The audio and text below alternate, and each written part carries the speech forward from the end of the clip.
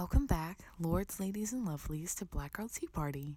My name is Yasmin Hill. And I'm Aaliyah Dorsey. First things first, let's get right into the brew. Yasmin, what's brewing for you this week? For my brew this week, I wanted to talk about the impending news magazine on ABC News that is going to be focused specifically on, quote, the Black experience. So ABC News says it will air Soul of a Nation starting next month, but the time slots or a date hasn't been released yet.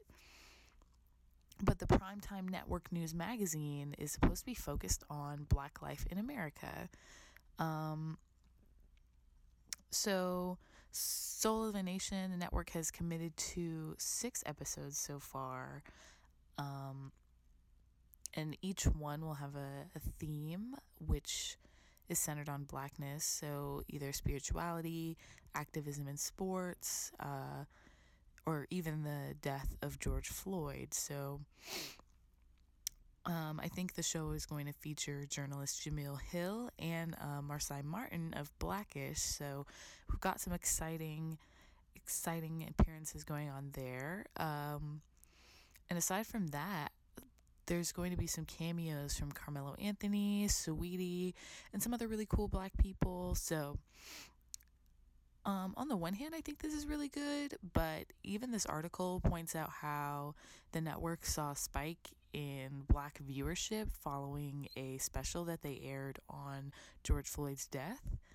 So, and I guess it's important to note that ABC did specials on Juneteenth and some of the disparities regarding the pandemic in terms of race and class. So this wouldn't be the first time that they're kind of covering some content that thinks about race critically, that thinks about Blackness critically.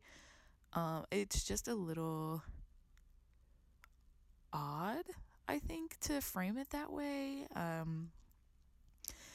Yeah, I think it's a little weird to do this sort of like performative representation thing just in terms of like keeping Black viewership up, because and it hasn't aired yet, so I think it'll be interesting to watch.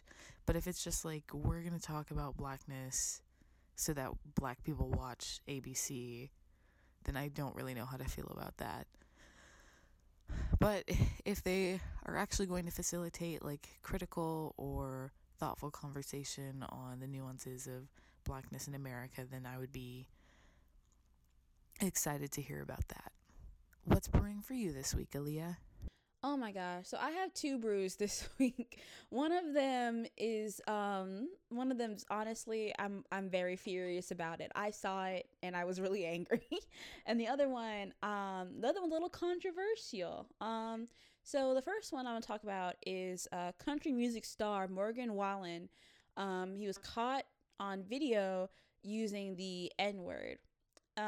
So I watched the video that was released by TMZ, and it seems like he was coming home from a like late night out with friends, and he was like yelling and the cars were honking, and so his neighbors came out and recorded to see what was going on, and he's like saying racial slurs really loudly, and so that happened, and so his label dropped him, and over 100 radio stations stopped playing his music as a result of this video being released.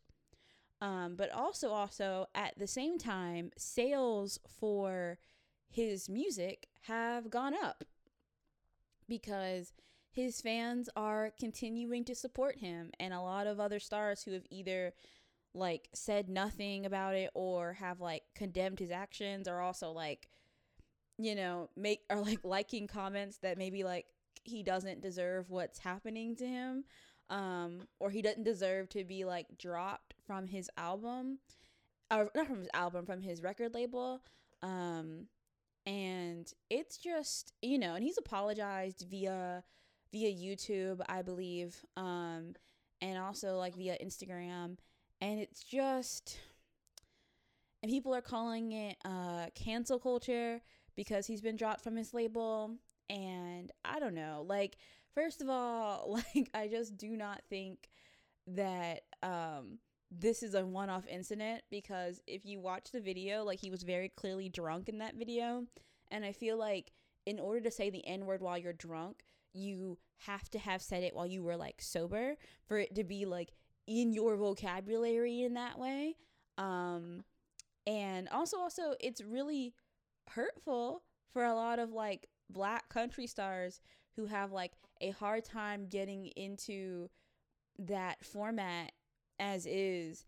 And yet, like, I think like white country stars like Morgan can say and do things like this and be just kind of like patted on the wrist for it. You know, I think he is like receiving serious consequences by being dropped from his label, but I think like it's really like the fan response that's upsetting to me, is that like fans of his music are willing to like excuse the blatant racism that he's perpetuating by saying the n-word, and that's just real, that's real upsetting, you know, especially because like he has gotten in trouble before for you know, doing some not so great behavior. He was supposed to perform on Saturday Night Live in October, but then he was seen in video like without a mask, kissing random women, and obviously putting himself and other people at risk. And so then Saturday Night Live cut him from the show and then like gave him a second chance later. So I don't know. I just feel like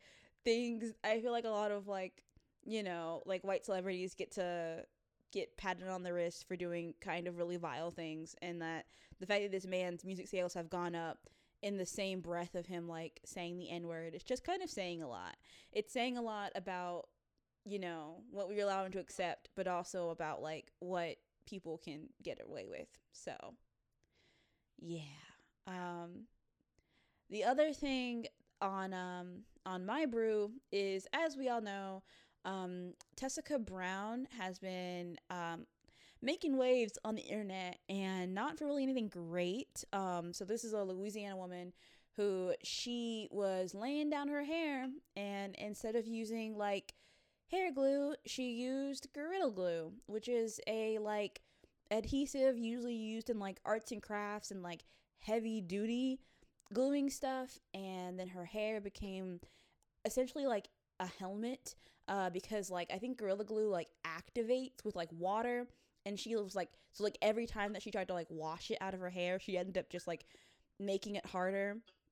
And so she has this video on the internet of her talking about how she has had her hair in the same hairstyle for a month because she has been unable to get the Gorilla Glue out of her hair. And honestly, results on the internet were super mixed about whether or not people felt bad about this, or whether people were upset because she is a grown woman who used Gorilla Glue in her hair, you know? When people view this as like being clearly labeled as for like heavy duty adhesives, and on the label it says that it should never be used in contact with skin. And it's just it's a lot. Currently I know she has a GoFundMe available for her, like, to, you know, get her hair taken care of, but also she does, there are rumors that she has planned on suing the company that makes Gorilla Glue, saying that maybe their label should have been more explicit about that it's not to be used for hair. And I don't really know. I also have like mixed feelings about this, because at first I thought maybe she confused Gorilla Glue for like Gorilla Snot, which like is a hair product that's meant for hair. And also it's like black people use a lot of things that like are not meant as cosmetics all the time, like i.e. like drag queens who like glue their eyebrows with like Elmer's glue, or like people I think use Sharpie as like eyeliner sometimes. I remember on the internet there was a big thing about people using like crayons as like lipstick. So like things kind of, sometimes people have used like kind of toxic things as makeup, but I think like Elmer's glue is non-toxic because it's for children. I don't think crayons are super toxic. I'm not really sure. And, you know, Sharpie's kind of towing the line a little bit. So I don't know. I feel like maybe it's because I also know that Gorilla Glue is not meant to be used on your body, and so I just don't understand what was happening here. But the internet feels very differently about it, and like she is okay. According to CNN, it was a 4-hour surgery that took to like degluify her head, and so like a surgeon has like did the procedure. Apparently, he used medical grade adhesive remover, aloe vera, olive oil, and even acetone to remove the product from her hair. And so, like, she's fine. I don't really know about her scalp. She undoubtedly probably lost a lot of hair in the during the surgery, and I think she'll be fine probably long term because like wigs are a thing, so I think that it'll be fine. But yeah, I don't know. I just kind of feel I'm thinking my first thing when I saw the story was worry. I was confused and I was worried about her hair, and so I hope that like going forward, you know, maybe she continues to like look at labels more closely when she's doing her hair, or maybe she just like really goes forward and like thinks about it because I think she genuinely put the video on the internet just to be like, hey, I really like effed up in this really big way, and I don't want anyone to f up in the way that I have. Because it's also started some like discourse about maybe like how we hold women to very high standards, to the fact that like she couldn't wait to go back to the store to get more glue for her hair, that she just resorted to using Gorilla Glue because she thought it would work, and who's to say anything about that at the current moment. But big ups to Tessica Brown. Hopefully, her scalp turns out all right in the end, and that she has no other long-term effects. That's the most that we can hope from this story. And with that, it's time for tea. All right, as you know, it's still Black History Month, and we will continue to celebrate by highlighting underrecognized and wildly prolific revolutionary Black folks. So I'm very excited this week to chronicle the life and legacy of Florence Kennedy. She's often described as flamboyant, and more specifically, the biggest, loudest, and rudest mouth on the battleground. So before I get too deep into her bio, I just wanted to say that she's known for being a lawyer, an outspoken social activist, and a pioneer of second-wave feminism. She was only the second Black woman to graduate from Columbia Law, which all of these are just accomplishments in and of themselves. Aaliyah, do you have any thoughts so far? Did you know anything about her, or had you heard her name before today? Honestly, I remember when you brought it up to me when we were like brainstorming people we want to do for this series, and I could not remember her name. To be honest, I googled a little bit, and she seems pretty rad. I didn't want to spoil it too much for my lesson today in Black history, but I'm really excited. There isn't really a lot of I don't feel like I know a whole lot of like Black feminist icons to look up to, so I'm excited to learn. I don't think I know a whole lot about her at all, really. Yeah. No, and then that's totally fine. That's why we're doing this series. But I'll just jump right into it. Today, so Florence, or Flo Kennedy, I'll probably refer to as Flo throughout the episode, was born on February 11th, 1916 in Kansas City, Missouri. So, like, small aside, we are recording this on her actual birthday. So, happy birthday to my good sis. Hopefully, yes. High-fiving with the rest of the deities, I guess. But she's the second of 5 children. And her father was a Pullman porter and a waiter. So eventually he went to own his own business. So she comes from really hardworking parents, and it's said that she's inherited her tenacity and determination from her father, who, after buying a home in a predominantly white neighborhood, about the KKK. And she speaks about this incident very candidly in her autobiography, Call Me Flo. She writes, "They stood on the sidewalk, and they said they wanted to see our daddy. When daddy came out, they told him, 'You have to get out of here by tomorrow.' He brought his gun. He brought his gun out with him and said, 'Now the first foot that hits this step belongs to the shoot.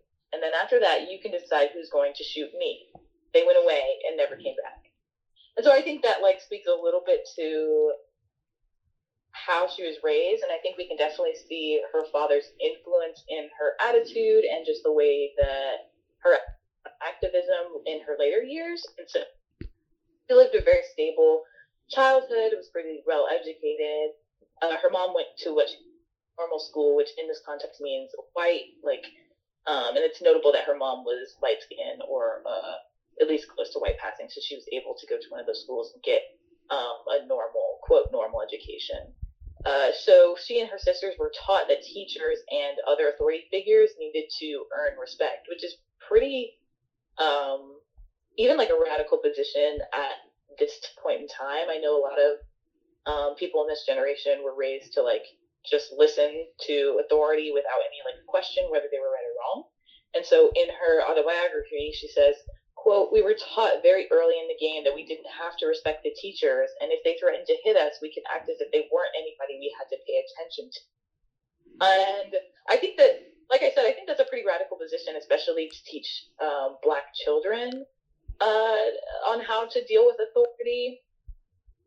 And I also think this influences just like her, because when you frame things like that from a young period, I think that like sort of frames how you look at authority figures just in general and how they play into like social systems. So, Aaliyah, at this point, have any thoughts or feelings? I think we're getting like a good look into how her childhood just shapes her activism. So, do you have any just like short interjection? Yeah, no, like her family sounds like her dad, especially sounds her dad sounds like a badass, to be honest. Like that takes a lot to do, but also like I also agree. Like I love that she was taught from a young age to like, you know, if you like to value your own personhood in like the face of like authority. I think that's like really, really important to like instill, especially in like small children. Yeah. Yeah, no, you're totally right. And so after high school, Flo delayed going to college and worked a variety of odd jobs. And this was around like the 1930s when a local Coke factory refused to hire a Black truck driver. So Flo was not a truck driver, but she organized a boycott. And so if you could imagine, you know, you're living your life, you're working your jobs, and then you're hearing about like certain injustices that are happening to maybe some folks that work with your dad, older folks around you, and that influenced her to start a boycott. So maybe it didn't have like a direct effect on her, but this is her formal introduction into social activism. And so after her mother passed away in 1942, she and her sister Grace moved to New York. And in 1944, that's when she started at Columbia University. She applied to Columbia Law in 1948, and she was initially denied. And when she confronted the dean, because she assumed that she had been denied because she was Black, he told her very explicitly because of her gender. So this is like what we're talking about, how the intersection of your Blackness and your womanhood could literally disenfranchise you even further. And so eventually she was admitted. And that invited a lot of hatred and violence in her life. And so at this point, I wanted to insert a clip from The Root, in which actress Lorraine Toussaint speaks to Flo's legacy leading up to her adulthood activism. And so it's important to note that Toussaint plays Flo Kennedy in The Glorias. So we'll insert that here. I'm Lorraine Toussaint, actress, writer, producer, mother. Flo Kennedy was one of the pillars of the feminist, the second wave of the feminist movement. She talked herself into law school, into Columbia. She applied and was denied, and was clearly denied because she was a woman and she was Black. She was expected to just tuck her tail and walk away with that. She then took a meeting with the president of the university and said, "I am going to sue you." And literally within a day, they reversed the decision and sent her a letter saying, "Welcome to law school." She just would not take no for an answer. But it also meant that she paid the price for that. She was put in jail. and beaten so badly. So she, for the rest of her life, has a fused spine as a result of that. That was the birth of Flo becoming an activist. She became an advocate for women. She became an advocate for civil rights. She was a member of the Black Panther Party. As we moved into the late 60s and 70s, she was very clear that racism and sexism were intertwined, and you couldn't remove one without the other. And so, like, I definitely, like we heard in that video, Flo was often seen with, like, her bright pink cowboy hat and this golden whistle that really becomes, like, staples of her presence and her demeanor. And we've talked on this show specifically about how fashion and attitude are inherently political, specifically when you're talking about Black women. Aaliyah, how do you think her presence affected her activism, either in dress or attitude? I think it's been really hard for like me as a Black woman to like feel like I can like take up space. And I think especially when you're like an activist and you're making sure to like make yourself seen and like make yourself like large enough to take up space, it's always like such a big deal to me, you know? And so I think that definitely has like an effect on her activism, because then it's like, you know, you're not gonna be erased, and you're gonna make sure that no one can do that. You know, and I think that's like really beautiful to me. Especially like when you kind of bring like gender into that as well, you know. I think it's really easy for like people to make women feel small, especially when we have like very big political opinions. And I very much appreciate that she's very much not going to let anyone make her feel small or unheard of, like in these spaces. Yeah. No, I think that's totally right. And I think we can see like the remnants of that even if we're looking at like specific Black women in pop culture today. Like I'm thinking of like the Meg, I'm thinking of the Flo Millies, you know what I'm saying? Like, yes, in every like part of their essence, they are embodying this. I don't want to say radical because it's not that radical. I'm just like this. It's radical in that like it is abnormal for Black women to openly like love their bodies, right? Yeah. But it also kind of speaks to how like especially women in this time, it was seen as beautiful to be like quiet or dainty and, you know, soft spoken. And so like at this point in time, it's like she's still hearing like reiterations of that idea that like you have to be quiet or seen and not heard type stuff. And I feel like just the decision to do like the exact opposite is quite powerful. But like it definitely wasn't met with acceptance, right? Like she, like I said at the top of the show, she was regarded as like one of the rudest people in the game.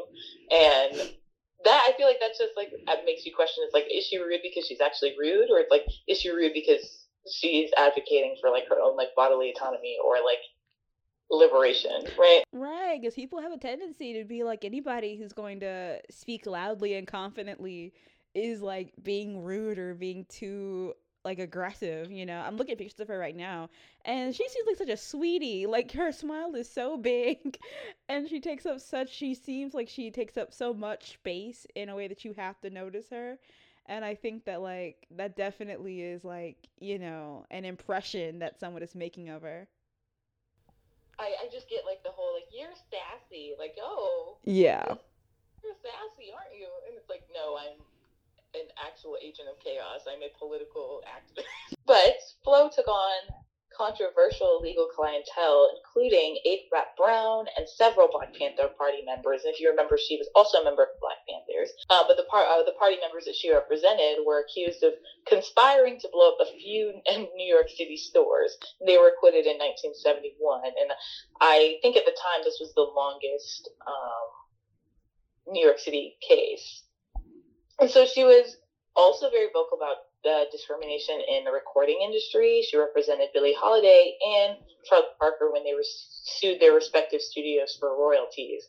And, you know, when I was going through her story, I was seeing hints and bits of stuff that we've already talked about on this show. So it's like, you know what I'm saying? Like, we've talked about fashion, which I touched on a little bit earlier. And like, now we're talking about how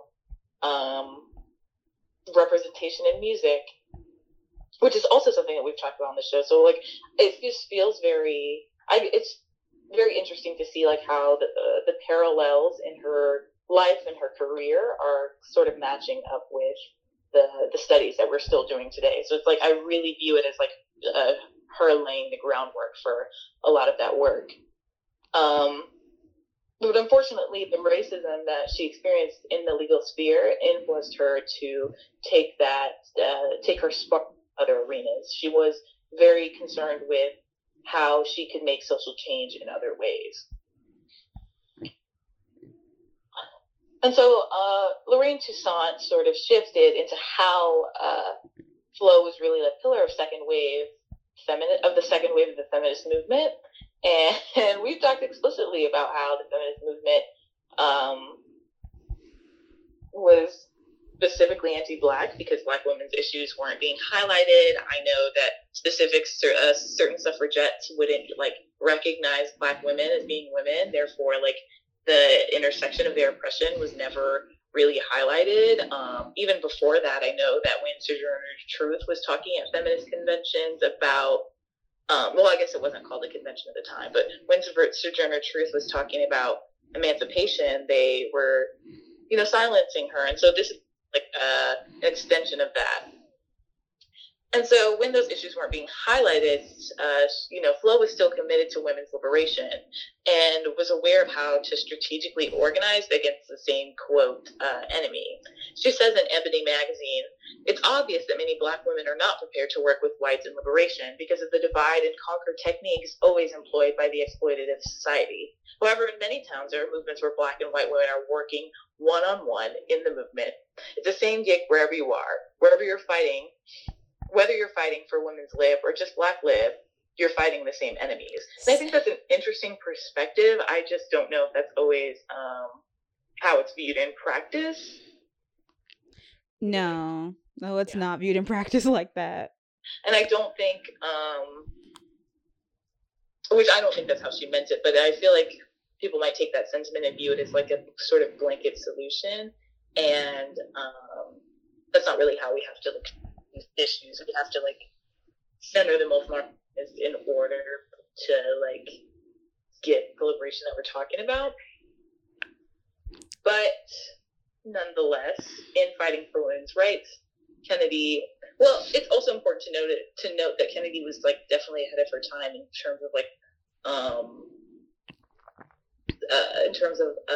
sort of trying to like liberate sex workers. She wanted to like legalize sex work, and her thoughts on abortion as well were regarded as being ahead of her time. So I think she was just more concerned with like getting to the end.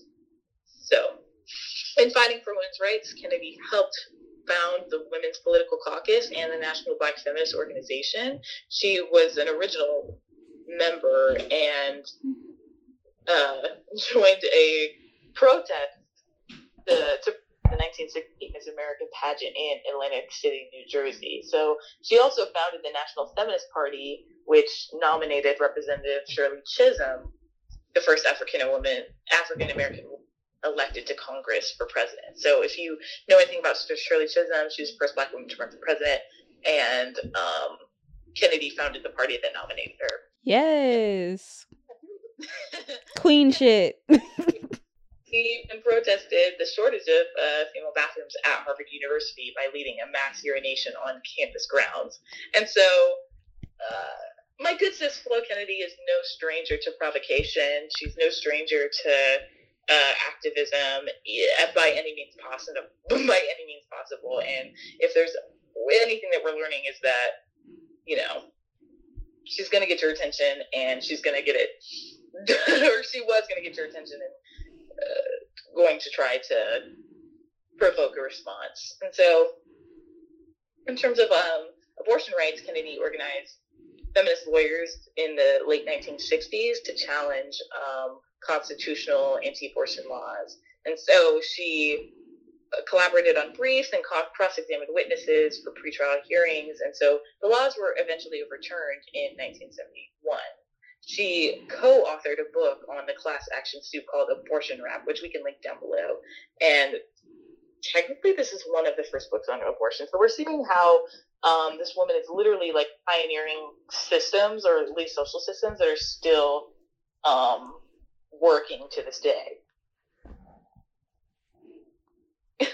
Ellie, do you have any more interjections? I just wrote that, but Yeah, like I just think I love her like particular take on activism, because like she is hitting it at the source. Like homegirl is not beating around the bush. I just think about the power of like a mass urination on a college campus, and just like the absolute gall that has is astounding to me. And also like, you know, like I'm just really kind of in awe of like the power that this woman has, and like the ability where she is not like, I don't know, sometimes I feel like when like progressive things happen in the world, I'm willing to like accept crumbs when really I should be getting like the whole damn meal. And I feel like this is a woman who is like, you know, reminds me that like maybe I should be asking for more. Maybe I should be doing more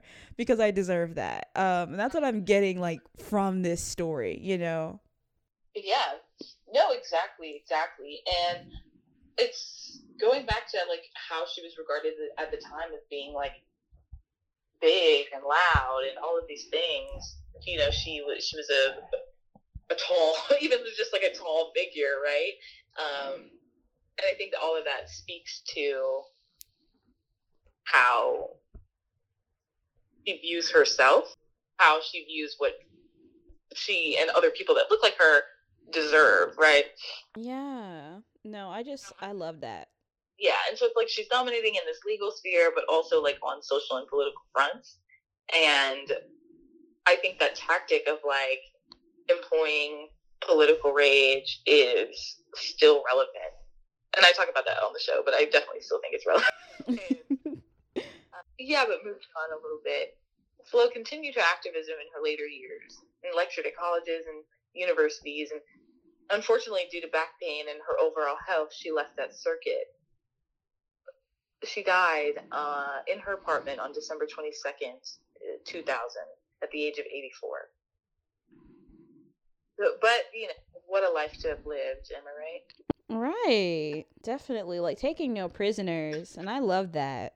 Yeah.